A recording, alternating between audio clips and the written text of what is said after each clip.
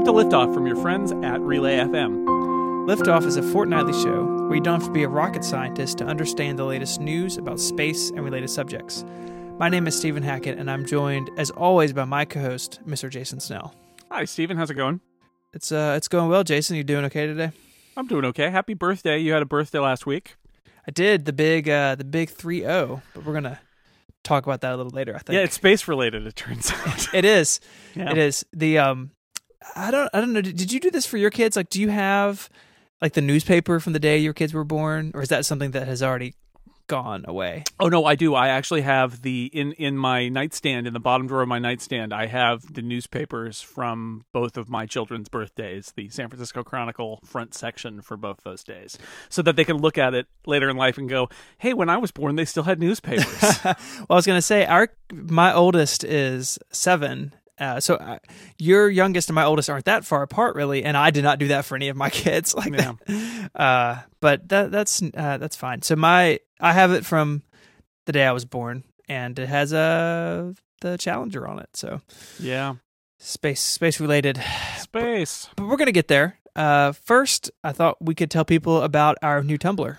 Oh yes, it's so new that I just set it up a few days ago, and now we're going to tell people about it. So we come up with links to things that are interesting, pictures that are interesting, and I always thought that we should probably have a Tumblr for Liftoff. So now we have one. It's liftoffpodcast.tumblr.com. So you can go there. There's a little Ask Us thing. So if you want to send us questions, you can do it that way. You can also just use the regular link on the relay.fm/liftoff page. But we do have a Tumblr. I hopefully will start using it, and I invited you to join it too, so that we can we'll post links and pictures and whatever else we find that we think is interesting about space stuff. It's a good place for us to kind of like leave a bunch of space stuff. So if you do Tumblr or you want to bookmark it, just check it out, liftoffpodcast.tumblr.com, and it's decorated with the I think never before seen orange alternate of the Liftoff logo in the background at the top. So that's a little bonus for people. It's beautiful, especially on the desktop too. It's real cropped in, so you can see all the detail in our artwork, which is just really awesome. Frank does a good job.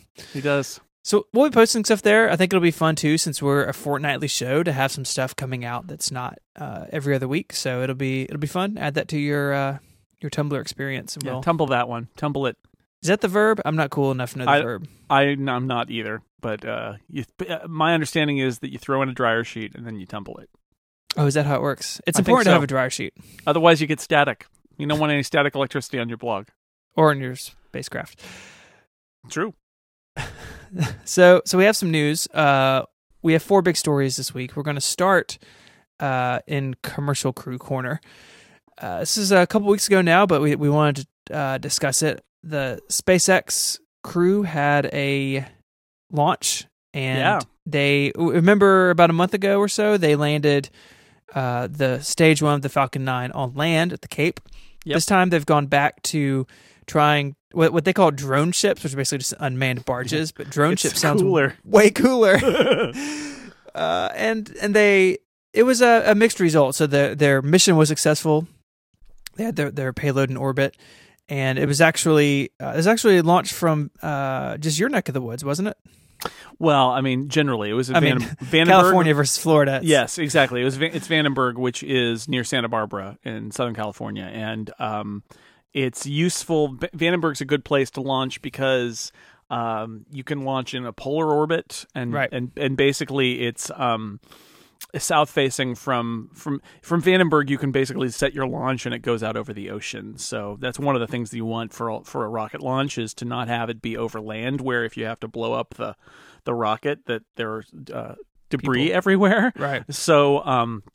So for polar orbits, Vandenberg's a good place to launch because they can launch from there out over the water and into a polar orbit, which is what they were doing for this the satellite deploy that they did. So that's cool. I mean, for people who don't understand that, regular orbit from like the Cape, you're going basically around the equator, and it's not just the equator. It's more complex than that, but it's that direction. It's going kind of across the continents, as you might think if you were spinning a globe.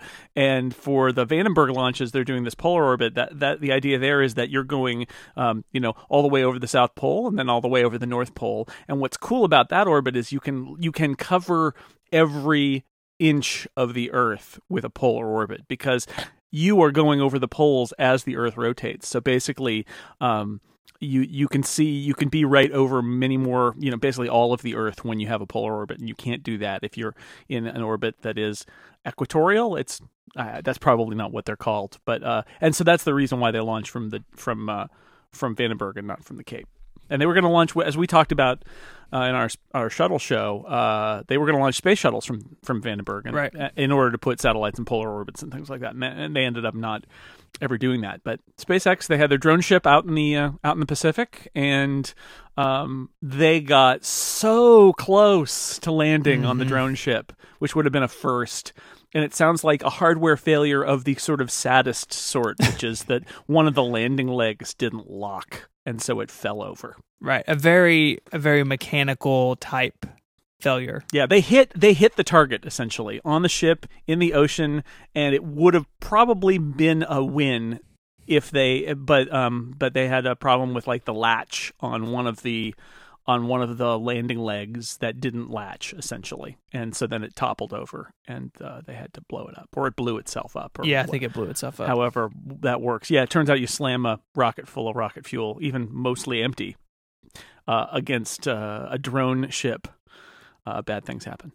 Yeah, so it's close, and they're getting closer to it. And so close. And again, this is all about reusing that first stage to bring costs down, like we've discussed. And there was a lot of people talking about this on Twitter. I saw the morning that it was happening, saying that they failed at it, and SpaceX is very careful in saying that this is all experimental. It is a secondary mission objective after launching the satellite or group of satellites or whatever it is that their payload is for that particular launch, and to be able to hit a barge in the middle of the ocean that is moving, right? It's coming up and down with the waves, and there's wind, and basically they were center, and then just to have what seems like a relatively minor mechanical failure. I'm sure it was heartbreaking for those engineers, but it's exciting stuff to watch. Yeah, they're on the webcast. They made a point of saying this is experimental. Mm-hmm. It will probably fail. Don't get your hopes up, and it's okay if it fails, because that's not the point is for us to learn. And they actually ended up learning that they're really good with their targeting, and they have some mechanical problems with their landing legs, as it turns out, that they need to fix. Yep. So this comes right about the same time where Blue Origin, which is the company owned by Jeff Bezos, maker of your favorite charts in the technology industry. Mm-hmm. So they've been in the news recently. They landed their rocket, first stage of their rocket, back on Earth, actually before SpaceX did, but as we discussed, a very different sort of a vehicle, very different speeds and trajectory they're dealing with. They basically went straight up and then straight down, where the Falcon 9 went out and then has to kind of flip around and come back. But anyways, so they've done that in the past, and here in January 22nd, they reflew the stage one that had landed previously, which of course is the goal of this, right? It's great if you can land it again, but if you can't fly it again, then what's the point? Right. And so they've done it. So the New Shepard booster that flew back in November, they basically reused. So they had rehabbed it, upgraded some things. I think they said they upgraded some software and had updated some hardware and replaced some things, but more or less the same rocket, and did it again, which is again in this series of competing events between these two companies, a big step. And while it's not as technically advanced or as impressive as I think what SpaceX is doing, it's still an important step towards actually proving that these things can be reused, that you're not just trying to land them on drone ships and to stick them in a museum, but that you can actually go clean it up and refuel it and reignite it and use it again. Mm-hmm. Yeah, it's a fun time to see both of these companies doing this, and as we said, SpaceX is doing some they're at a different level because they're actually launching things into orbit, and Blue Origin isn't at that point yet. They're kind of just going up and back down, but still, it's a big deal. Yeah, and I think I think it's interesting the difference between those two approaches. Where Blue Origin, they're not flying for any customers, right? So SpaceX is flying, like I think it was the Jason 3 satellite this past time, flying real hardware that companies, or the government pays them to put into orbit, where Blue Origin is doing all this experimental stuff kind of before the rest of it, which I don't know which way is better, but it's definitely a different approach where SpaceX is saying, look, we have a viable vehicle. We can take missions, we can take satellites or whatever into orbit. And after we finish with that, we're going to experiment, back with just our own hardware once we've done the work, where Blue Origin is kind of getting that done first. And I'll be interested to see when Blue Origin makes some progress here in the next couple of years, and if they start winning contracts and flying for customers, are they going to be so certain about this reusability by then that it'll just be a foregone conclusion? Like, we reuse all rockets. We got all that sorted out years ago. Or if there'll be another kind of round of this sort of testing and that sort of thing. So it's different approaches, but I think it's interesting to see how they differ. I wonder if the people who will put payload on the first SpaceX reusable will be like they'll get a deal. I would imagine that's what it'll be. Is like, well, right. Okay, you're going to be the first reuse that we've done, but we'll cut you a deal because your risk is greater, or however, I don't know how they do that, or if there's insurance. I think it's like a coupon. Insurance, yeah, it's a Groupon actually. Insurance for space launches probably is a thing, right? I'm sure it is. You probably get your thing insured, and you pay that. So if your thing gets blown up, you can deal with it. So, please, space insurance agents, don't call us. We're not sending anything to space. No, well, not yet. They get these rockets reusable to be cheaper for us. Yeah. What would the Liftoff podcast send into space, I wonder? That's something to think about. Something to think about. So anyways, so some interesting stuff going on in this commercial crew area. These private companies, again, they're competing against each other, but sort of playing off each other at the same time. And, there's some somewhat friendly, somewhat not friendly, even like Twitter back and forth between the CEOs, which I just find endlessly amusing that, these billionaires who own all these companies are basically like subtweeting each other. Like it's all very exciting to me as someone who apparently needs a better hobby. Anyways, Jason, why don't you tell us about our first sponsor this week? Oh, sure. Our podcast, Liftoff. Hi, that's the name of the podcast. Brought to you as often, almost always, by the good people at WobbleWorks who make Luminos. Now, if you haven't heard of Luminos, you should be paying attention because we talk about it almost every episode. It is an all-in-one mobile astronomy app. It works on the iPhone. It works on your iPad. It even works on the Apple Watch, and it is something that's been in development for more than a decade. It brings the power of all of those classic desktop astronomy programs onto your mobile devices, which is great because chances are when you're outside looking up at the sky, you probably don't have your iMac out there, or maybe even your laptop, but you might have your phone or your iPad or your Apple Watch. WobbleWorks, the makers of Luminos, proud to kick off its 6th year of free feature updates in the App Store by announcing the release of Luminos version 9. Luminos 9 brings the largest star catalog available anywhere on mobile to all your devices. It's got the complete UCAC4, up to 113 million stars, but you get to choose which catalog size best fits your needs and storage. So if you don't have a lot of free space, you can download a smaller star catalog with a single tap. You can even augment the catalog with free supplemental data such as photometry and proper motion. Luminos 9 supports the latest iOS 9 features, including split-screen multitasking and spotlight search. And the Luminos app for Apple Watch has been updated for watchOS 2, so it's faster and more reliable. WobbleWorks, we've told you about them before. They're a family business. They have more than 50 years combined of software experience, and they've made Luminos to delight current astronomy fans, perhaps such as yourself, and create new ones, like any children you may know, for example. You can answer that question about what is that we're looking at. Is that a planet? Is that a star? You can have the answers. There are detailed planet and moon maps, tens of thousands of asteroids and comets, millions of stars.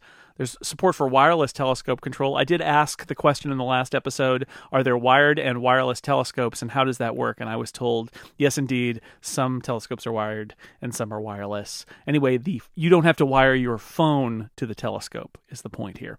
And a whole lot more. Find out all the details by going to wobbleworks.com and check out Luminos in the App Store. So thank you to WobbleWorks for sponsoring Liftoff once again. So, coming up next in this week's episode, we're going to talk about Opportunity, who just celebrated 12 years on Mars. Earth years. Earth years. But it's pretty incredible. In looking at this, Opportunity and Spirit were really... they were very short missions, right? I think about 90 days.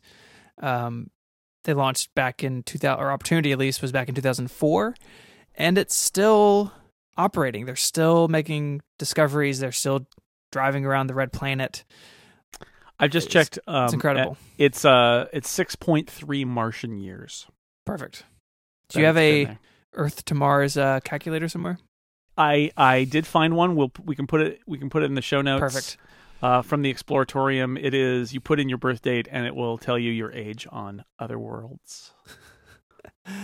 That's pretty good of the website.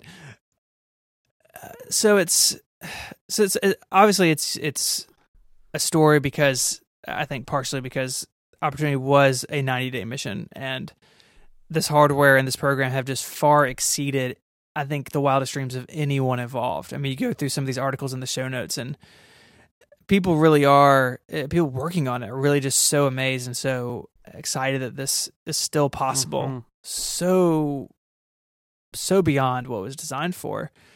And I thought maybe we could talk about a couple of the mission highlights. Reading through here, it's really, there's been some interesting science coming out of the Opportunity program. It's amazing. I do wonder sometimes if you talk to the people who build these things, if they're sort of doing the Scotty thing from Star Trek where they're like, well, it's going to last 2 years. In the back of their mind, they're like, it's going to last 12 years. I don't know. I don't know if that's true or if they're, how much of it is about what funding is for the mission versus how long they think that it'll last. But I'm curious because we have done some pretty amazing things as humans, I'm saying, not like us personally, in terms of longevity in these Mars rovers, that they've all lasted kind of spectacularly long. And Opportunity is a great example. Roving across Mars for 12 years is pretty incredible. Yeah, there's, what is it? It's 42.45 kilometers on the clock. Yeah.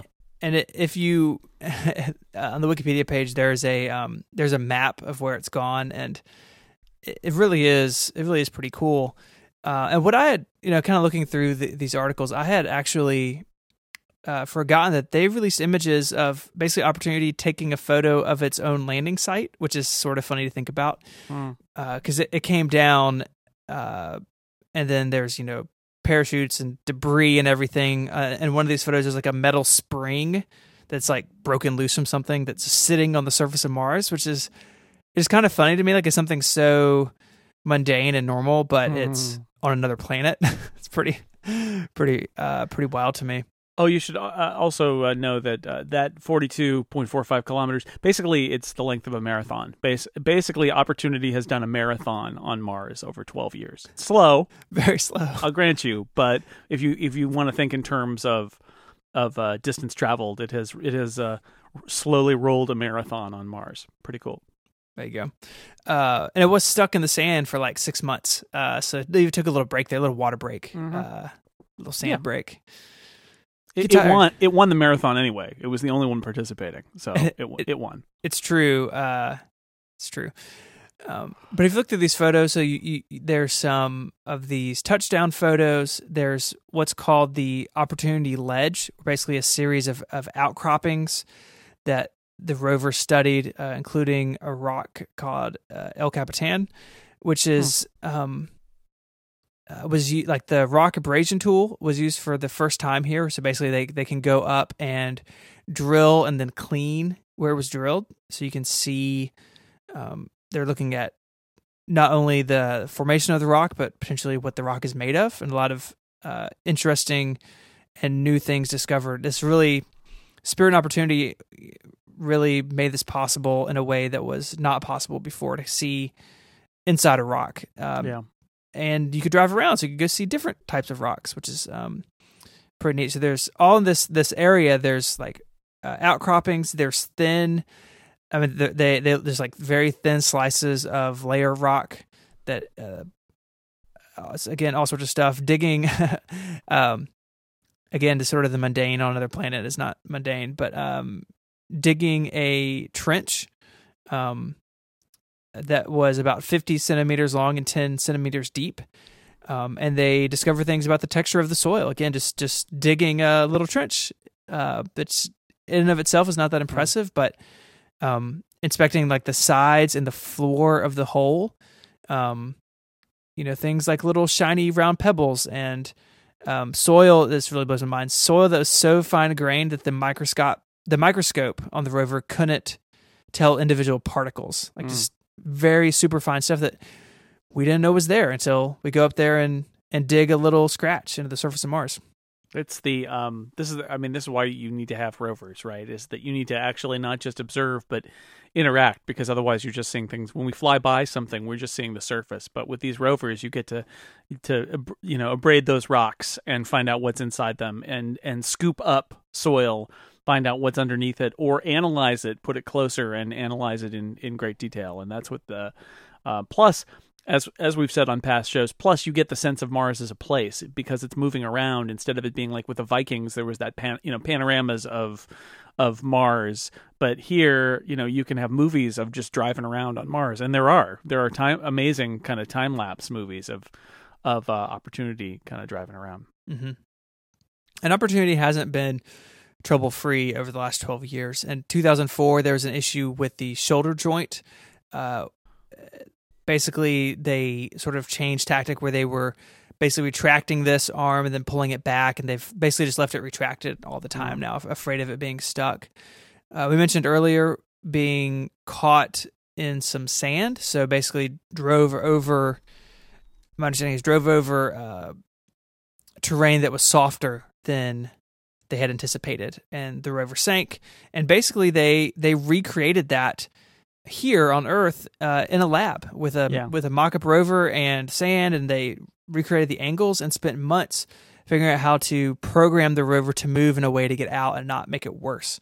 That really just seems like an incredible task to me, of months figuring that out. And then you send the commands, and then it's free. Like it's pretty spectacular. And I think that particularly was scary, because that's what did Opportunity's sibling in. So Spirit basically, again, started to sink and actually got beached on a rock, kind of in its chassis between the sets of wheels. And it was thought that, we can do science here and just be stationary now, right? Well, we can't move anymore, but instrumentation is still working. But unfortunately, with Spirit, it was in a position where it didn't have sufficient sunlight throughout the winter.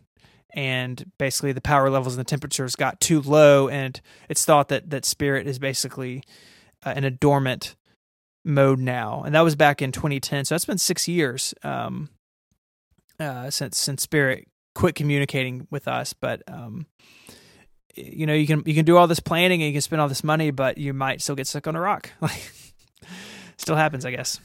Yeah, happens to me all the time. Does it? I'm trying to think of anything else. Opportunity. I mean, you go to this Wikipedia article or go to the NASA site about this. I mean, there's section after section of these discoveries of these rocks that have drilled in, discovering what they're made of, discovering the chemistry, the geography. I know your two favorite subjects, and it's still ongoing. I mean, obviously the future is unknown. In 2015, NASA was dealing with some onboard flash memory issues, and in I think March of last year, they basically sent a software update that was designed to work around the memory that had been damaged. And it's it's aging, but so far it's still operational, and hopefully for a long time to come. Yeah, it's It's quite a thing. We'll put the link to the YouTube video of where you can actually follow it on a map on the right side of the video while you're watching the time lapse of it running its marathon on the left side. It's pretty cool stuff. Yeah, and based on our conversation with Jeff in the last episode about we mentioned weird time schedules of working on other planets or even just working in space, and just think about that. That I don't know if everybody is still working on it from 12 years ago, but for 12 years there have been people at JPL in Pasadena who are living on a Martian schedule, which is that 25-hour day. That's really bad. But that's what you got to do. It's bad for interacting with other people at the very least, because you're every day you're an hour off. It's jet lag of an hour every single day. It seems super unpleasant to to do. But it speaks to the dedication of these teams, right? The people who do this for years and dedicate huge sections of their career to a project like this, especially when you go from 3 months to 12 years. It's got to be a heck of a thing to experience. Yeah. So let's go from Mars to outer space. Okay. We'll leave the red planet. All right. What is going on here with this 2018 project? Do you see this? I didn't see this. What's going on? 2018. This is is this like a new space station? It was sort of. So in that big NASA budget that we spoke about. Yes. Yes, there's a $55 million line item for a habitation module, basically, that has to be ready by 2018. Oh, this is one of those surprise NASA Congress is telling you what to do with your money. Yeah, things. Yeah, you got to build this thing. Good news is we're giving you money. Bad news is you got to work for it. You got to build this thing. Right. So this is a continuation of the idea of a deep space habitat. So a spacecraft that can sustain human life beyond the protection of low Earth orbit. I did it again. Low Earth orbit. I just can't say it, Jason. I hate orbiting the Earth. It's the worst. It's so bad. The idea here is to start doing, it's kind of like long duration space flight research. How can we have a deep space living environment? Something that you could float around out of low Earth orbit and have people live in it and work in it, because it's like a space station, although it could also be like on a mission to Mars or something like that. It's like a first step to that of finding a larger habitation module that could be sent around the moon or whatever. Right, and there's a lot of speculation of how NASA could do this in such a short time frame. People are talking about, well, could you use parts of the International Space Station, or could you use segments of that built for the space station, basically build a second one of those and fly it, because we already know how it works and kind of know the parameters of this hardware, and sort of beefing it up and harden it and use it for something like this. But I don't think there's any way around it that this is a pretty tight timeline in a period of which NASA's already busy. In addition to helping oversee all the commercial crew stuff we've been talking about, they are building a spacecraft as well in the Orion project and the SLS launch vehicle. It's not like NASA engineers are just sitting around. They are busy building new hardware of other classes. So on one hand, it does seem like something. It's like, well, is this the best thing to do to add something else to that? But on the other hand, if Mars and these other locations, the moon, if these things are on our radar again, then we are going to need transport. And if this is a way to sort of jumpstart that, or to get that going in a way that it wasn't previously, then maybe in the long term it will be good. But I think there's a lot of my impression is, reading about this, there's a lot of unknowns about how this is going to happen in such a short time frame. Yeah. Well, it'll be interesting to see. We're in an interesting state about of space exploration, where really it's this kind of reconsideration of what the equipment is, and having left the era of the space shuttle behind and having the International Space Station be up there already, and its life has been extended, but it's stuff that we already built. Now there's this new idea of going beyond the commercial crew stuff to the stuff that NASA's doing with Orion, and talking about a cislunar space missions. So go to go toward the moon, go around the moon, go just deeper into space than the low Earth orbit that we've been in. And what equipment do you need for that? And if you want to go to Mars or an asteroid or something like that, what equipment do you need? And so everybody seems to be trying a bunch of different things. And yeah, it's funny. I mean, it's all in flux, but it's a good thing, because the alternative would be that nobody's trying anything new, and that's where we have been up until recently. So now there's a whole bunch of stuff that a lot of the stuff isn't going to come off, but I feel like you have to try it, and then you'll find out what works. Right. So in the show notes, there'll be a link as well to a PDF that NASA put out about this, exploring some of the possible designs for this this project, and some interesting stuff in here. And again, some of it looks familiar if you are familiar with the space station, and some of it is a little bit further removed from that. So it's I think it'll be an interesting project to add to our list of things to watch over the next couple of years. Yep. All right. This episode of Liftoff is also brought to you by our friends at Squarespace. Start building your website today at squarespace.com. Enter offer code LIFTOFF at checkout to get 10% off. When it comes to giving yourself a place online, there's nowhere better to start than Squarespace. They give you all the power you need into your hands, and they take away all the pain points, like worrying about hosting or scaling, or if you get stuck with something and need help. They take care of all that for you, so you can focus on your project and on your content. Squarespace lets you build a site that looks professionally designed, regardless of your skill level. You don't have to be, a web developer to build something here. Their tools are intuitive, they're easy to use, and you can make your website look and feel exactly how you want. And all this is powered by state-of-the-art technology. They ensure security and stability, and they're trusted by millions of people and some of the most respected brands in the world. Here at Relay, we use Squarespace for our blog and their store, and it's super easy just to go in and update something or publish a blog post and know that it can withstand the traffic. It'll be rock solid for us. Their site templates, of course, are stunning to look at. They all feature responsive design. So from your iPhone all the way up to your iPad and your iMac or anything in between, your site will look great on any size of device.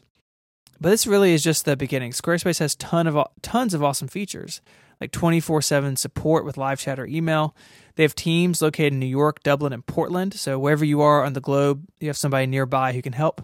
Just pick up the phone or send them an email or that live chat, and you'll be up and running in no time. Squarespace Commerce Platform and their cover page are two newer features. You can easily add a store to your Squarespace site with the Commerce Platform, or if you just need a single website, if you just have an announcement or just need a landing page somewhere, the cover page option is really fast, easy way to do that. Again, rock solid, fast hosting, and so much more. If you sign up for a year, you'll get a free domain name, allowing you to choose exactly what you want your site to be called. Squarespace plans start just $8 a month, and the trial requires no credit card. You can just go and start building your website today. When you decide to sign up for Squarespace, make sure to use the offer code LIFTOFF to get 10% off your first purchase and to show your support for this show. We thank Squarespace for their support of Liftoff and all of Relay FM. Squarespace, build it beautiful. Hey. So, why don't you tell us about Planet 9? Oh, Planet 9. Yeah, this is the big one. It's funny. I can't believe I don't think we even have there was an update to the It's Not Aliens story too that I should probably throw in at some point. But Planet 9's the big one.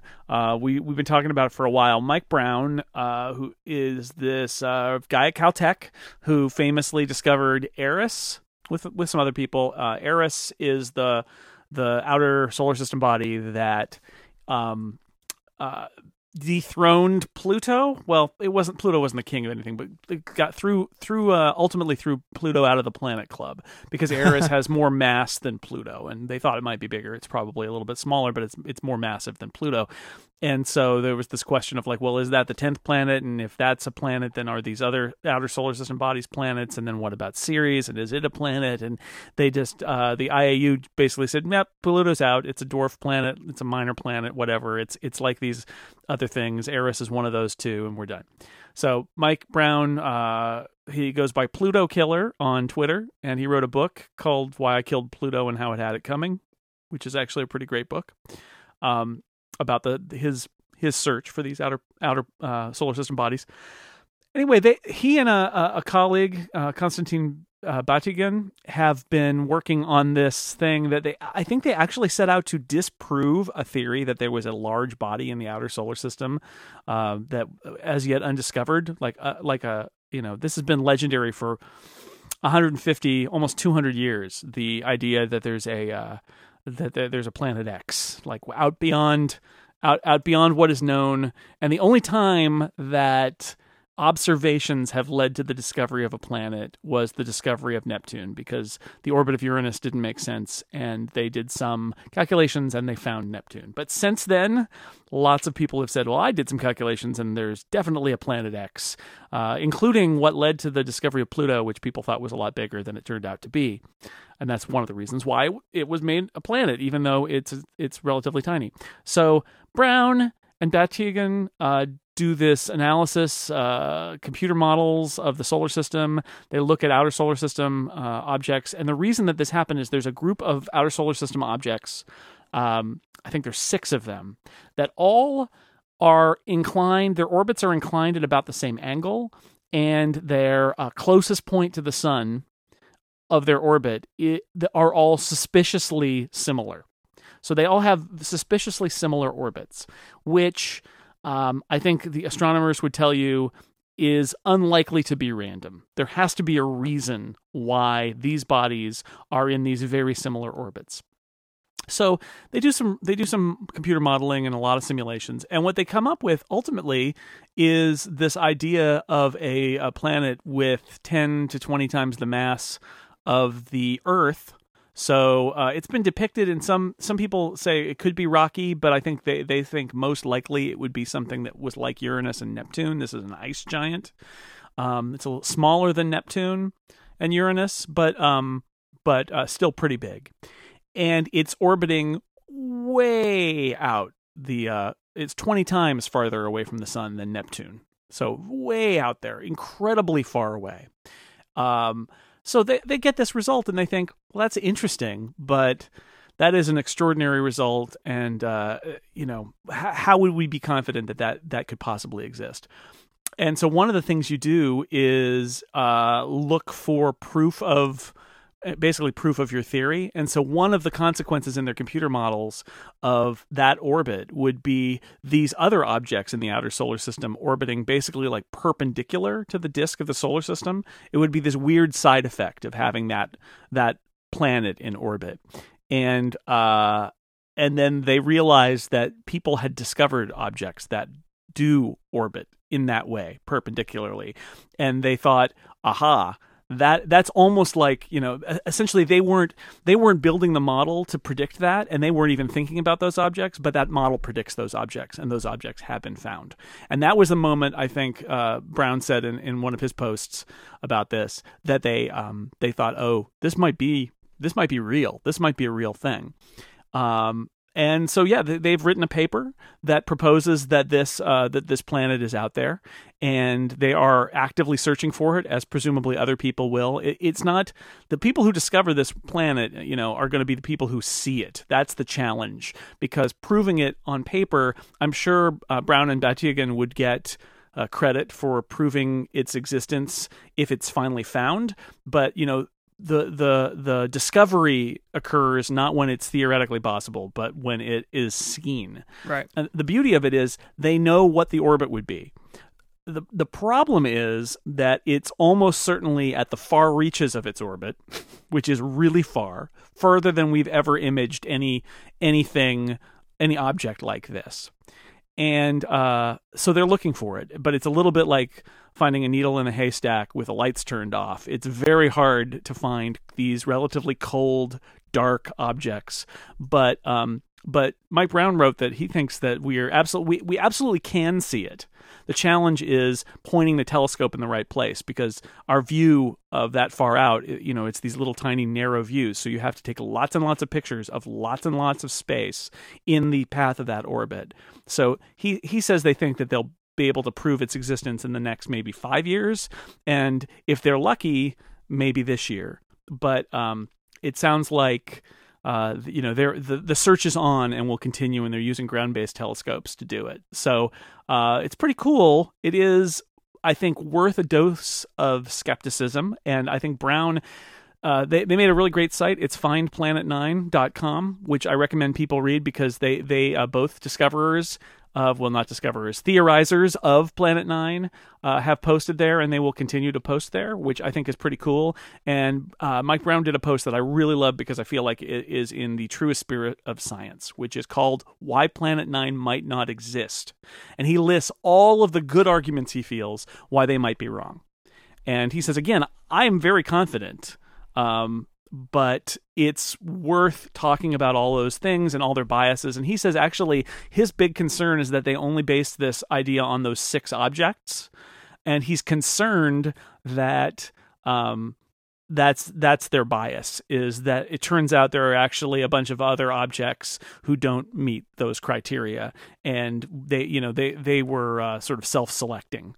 But I love that he is listing all the reasons they might be wrong. Even though he thinks they're right, it shows his concern, his trying to test his hypothesis.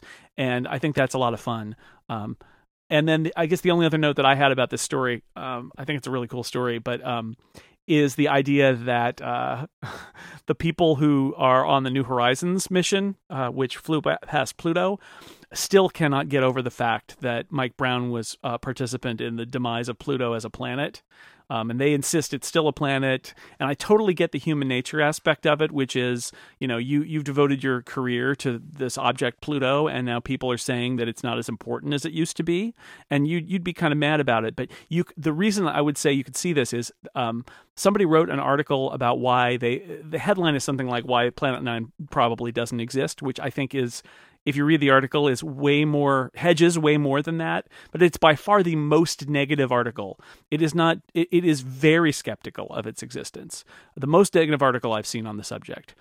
Guess what the only article about Planet 9 to be tweeted by the New Horizons Twitter account is? That article. So rivalries in science are real. Is what I'm saying. I think they don't like Mike Brown very much. But it would be quite a story if the guy who killed Pluto as the 9th planet ended up discovering a new 9th planet to replace it. It's exciting, and I'm glad you said what you did about they're kind of laying all the cards on the table, and I think that's important in something like this where I think they could be proven right, or they could be proven wrong, or could be a long time before it's discovered, right? Like that 5-year window could be actually bigger. And so I think it's only fair of them to say, hey, this is why we think what we think, and this is why we wrote what we wrote. But there is this other side of it, right? That there are other factors, and there are things that could make this thing go the other way. And I find that pretty refreshing to read. I also think that there's an aspect of this that is them saying, we're confident enough in this to publish this paper. And it was not, just a surprise blog post. They had a peer-reviewed, refereed paper that was published. We're confident enough that we are ready to publish. But at the same time, we haven't found it. And we're looking, but we haven't found it. And by publishing, they're saying, you can go look for it too. Or prove us wrong, or help us find it. And the fact that it's findplanet9.com is a lot of fun too. So,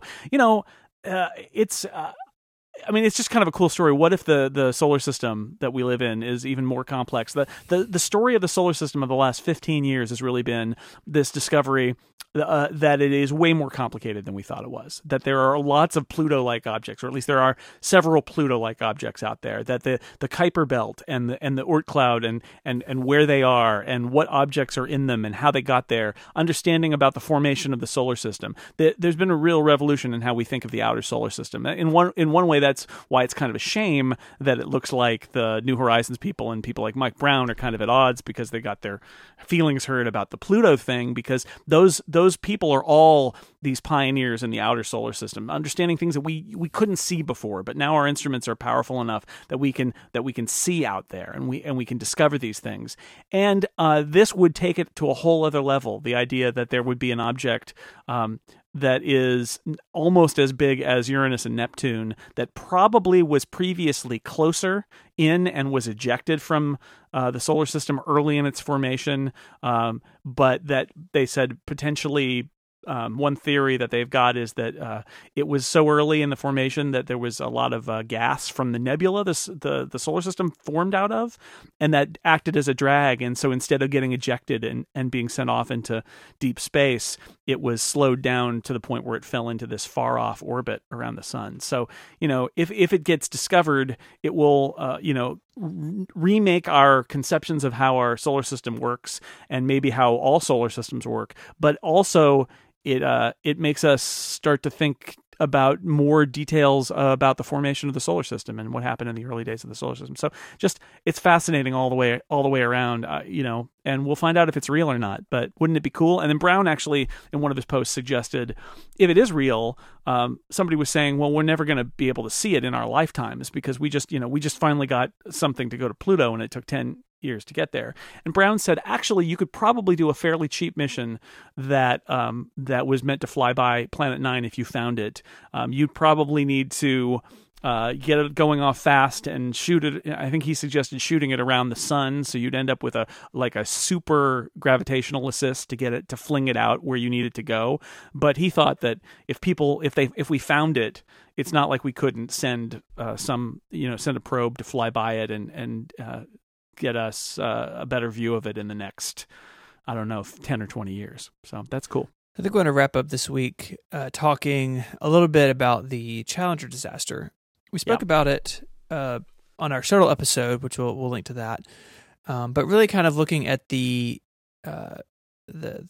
aftermath and the human side of it. In the space shuttle episode, we talked about sort of the mechanics of the accident itself. And want to point people to a couple links. There's a oral history over on Popular Mechanics, talking to a lot of people who were involved. And I read through this. It's quite long, but it's really a good read. And it's for me, kind of revisiting this. It's 30 years this year. It feels like, NASA did a day of remembrance on the 28th. It really feels like this anniversary is really focused on the human lives that were lost, not only in the Challenger accident, but in the Apollo 1 fire and also Columbia. Yeah, because these anniversaries go so close together. In fact, I think this episode's going to be released on the anniversary of the Columbia space shuttle breaking up on reentry, that they came in late January and early February, so it becomes this day of remembrance for all of it. But we've been thinking about the Challenger a lot this week because it's 30th anniversary of that, and since you were born on the day that the Challenger disaster happened, it's your 30th birthday. So yay, I remember where I was on that day, and I guess you know where you were. So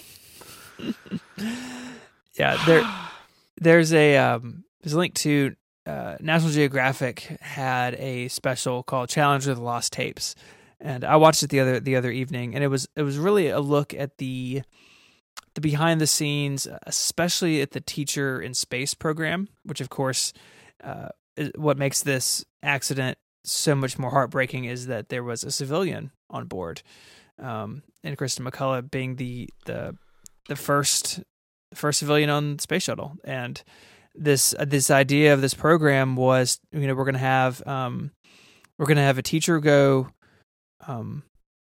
up, and they had other mission objectives, right? It wasn't just an educational mission, but that she was going to teach from space. And this it's like an hour-long thing, goes into some of the behind the scenes of that.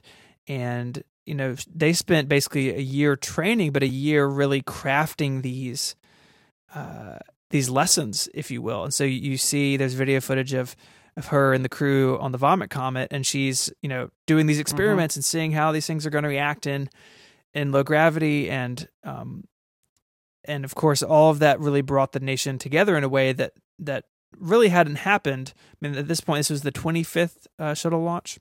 Yeah. Like we talked about, it had become routine at this point for the American people and for NASA, unfortunately. And it's so you have all this renewed interest, right? This National Geographic special has footage from her school in the Northeast, and there's these students gathered to watch it, and the response in the room. I mean, it's really hard to sit through and watch. Yeah, well, they don't really understand that something's gone wrong at some point, and then people basically let them know. And it's although I will point out, because I watched this too, that it also, for me, I was a sophomore in high school when this happened. So when they showed all that stuff of the people in the school, I had that moment of like, oh my God, that is my high school life. Those are my people, essentially. Yeah. That's what it looked like. So I can tell you, yes, that's what people looked like in 1986. That's what high school students looked like in 1986. They looked just like that. But it's hard to watch it because they don't understand what's going on, and they're there to cheer on their teacher, and then and then this was all orchestrated perfectly. And there's actually a moment in there where you see the cameraman kind of runs from the shot of the back of like the people watching the TV, runs to the front of the stage and turns around. And I thought in that moment, like, that's the cameraman saying to himself, this just became a different story. And the kids don't quite know it yet. That's tough stuff. Jason, I'm really curious to hear your recollection of this. I mean, like you said, you were a sophomore in high school. I mean, were y'all watching it? Was it part of the day for you guys, or what was that like? Well, so I had first period. So I grew up in California, and I had first period gym class. So I was apparently in gym class when the Challenger disaster happened. And so I, went back to the locker room and dressed, and we waited under I think it was maybe raining. We were waiting under the overhang, and the bell rings, and we go to the next period, and it's my English class, sophomore lit. And when we walk in the door, the teacher says, "Did you hear that the space shuttle blew up?" In a tactless way, I will say, but and that was how I heard. So we weren't watching it. We had TVs in most of the classrooms, and the TVs were on the rest of the day. And I remember going to whatever science class I had at the time, chemistry maybe. I remember going and just we just sat and watched the TV coverage. That was it. I mean, it was sort of the science teachers really kind of got it. I think some of the other teachers maybe not so much, but like the science and journalism and people like that, we had the TVs on and we watched what was going on. And then the other thing I really remember is. It's funny. I remember in the evening. I remember Ronald Reagan's speech, and I remember Dan Rather on the CBS News, coverage of it. There's a Popular Mechanics story that I just pasted in. We'll put in the show notes of it's the oral history of the Space Shuttle Challenger disaster. It's got a lot of great quotes in it, including some from Dan Rather about like how you cover that as a news event, and that's what I actually remember, and I wish I had video of Dan Rather's sort of last words on his coverage when he rapped that night, because they were kind of poetic and heartbreaking about it, just as the Ronald Reagan speech was. So it was a tough day. I mean, that's it. You got to think about it. That is American dominance and success in space as a highlight of the American experience from the Apollo program on, basically since the Apollo 1 accident. But if you take that after that moment, nothing like this happened until Challenger. So it was a real blow, because the feeling was like the space shuttle was this thing that you couldn't be stopped. They were going to launch 16 times in 1986, and it was just kind of part of the scenery that this was the inevitable progress of the United States in space. And so it was quite a shock, quite a blow, because they're not wrong when they say that the space travel was treated as routine, and the networks didn't cover it and all of that. I mean, the news still covered it, but the whole idea was just sort of like, this is what we do now, is we just put spaceships up all the time. Right. And this was, so that's one of the things about this that was so shocking, is not only losing these seven people, including the famous sort of teacher in space, Krista McAuliffe, but also just the shock of the fact that space was much less routine than we had been led to believe by NASA. Yeah, I mean, of course, it launched a huge investigation, and we spoke a lot about that in episode 9, so I don't want to necessarily retread it, but it was very much a complete, like, from processes to management, like a very big overhaul in the way the agency did things. And it's it's so shocking reading that oral history and some of these other articles that the engineers predicted it and voiced their opinion, and it wasn't heard. And that's really what makes this whole thing, I think, that makes the tragedy so much worse, is that if they'd waited till it would have been warmer weather, it could have been avoided. And as far as we know. Yeah. There's a good movie about it that I mentioned before, but I'll mention it again, called The Challenger Disaster, starring William Hurt as Richard Feynman. And it's quite good about the investigation about the disaster by the government and the various forces pushing and pulling against it, and what Feynman does. And it's a true story. In fact, you can see in the Popular Mechanics oral history, they talk about the since Sally Ride died in 2012, I think.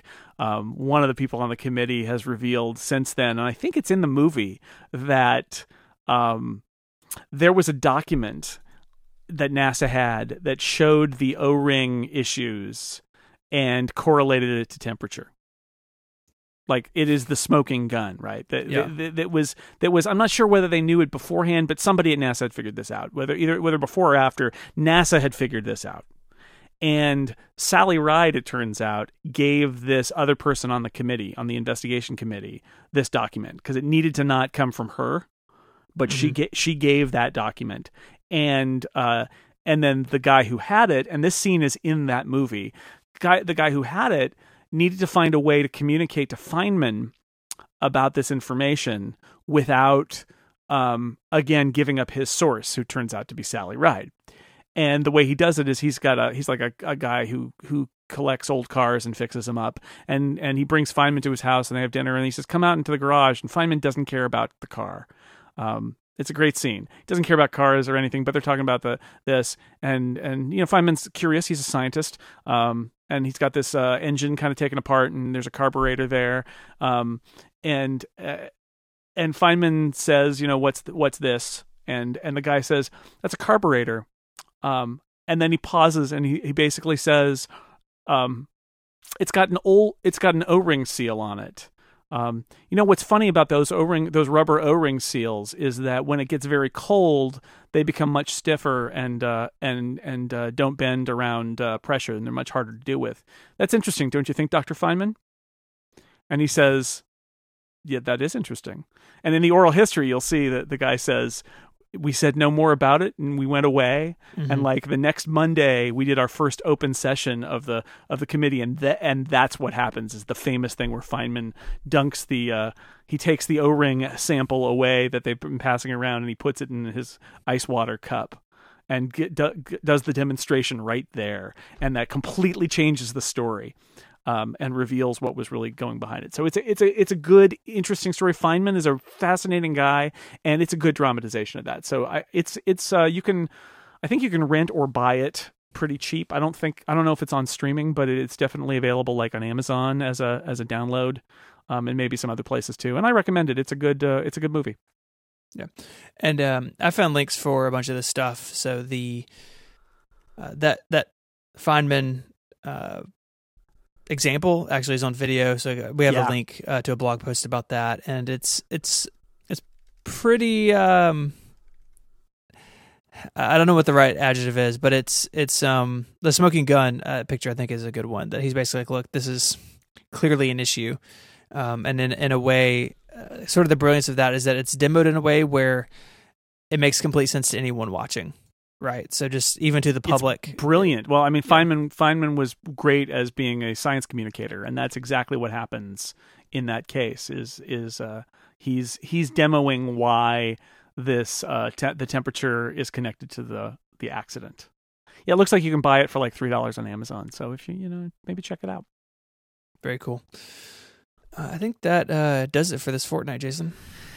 Yeah, I think so. I mean, I just wanted to say again that we talked about it in the Space Shuttle episode a little bit too. There's a memorial at Kennedy Space Center for the Apollo 1 astronauts and the Challenger and Columbia astronauts, and this is the time every year where it's worth stopping and thinking about the people who not just from America but from other countries who have died in pursuit of furthering human spaceflight, and this is as good a time as any. And I'm sorry that it comes on your birthday every year, but that's just I can remember your birthday. I never forget when it's your birthday, so you've got that going for you. I've got that going for me. So you can find links to all this stuff in your podcast app of choice or on our website. This week we are at relay.fm/liftoff/13. Some of this stuff will also be on our newly minted Tumblr that we talked about, liftoffpodcast.tumblr.com. You can get in touch with us either place. You can leave comments on Twitter as well. The show is at Liftoff Podcast. Jason is at jsnell. I'm at ISMH. Jason writes at 6colors.com, and I write at 512pixels.net. And we'd like to hear from you guys. If you guys have suggestions for topics or questions you want answers to, we will do our best as I like to say, two non-professional people in this field, but like talking about this stuff. So it's fun to go learn alongside the listeners sometimes. Yeah, absolutely. All right. Well, until next fortnight, say goodbye, Jason. Goodbye, everybody. Adios.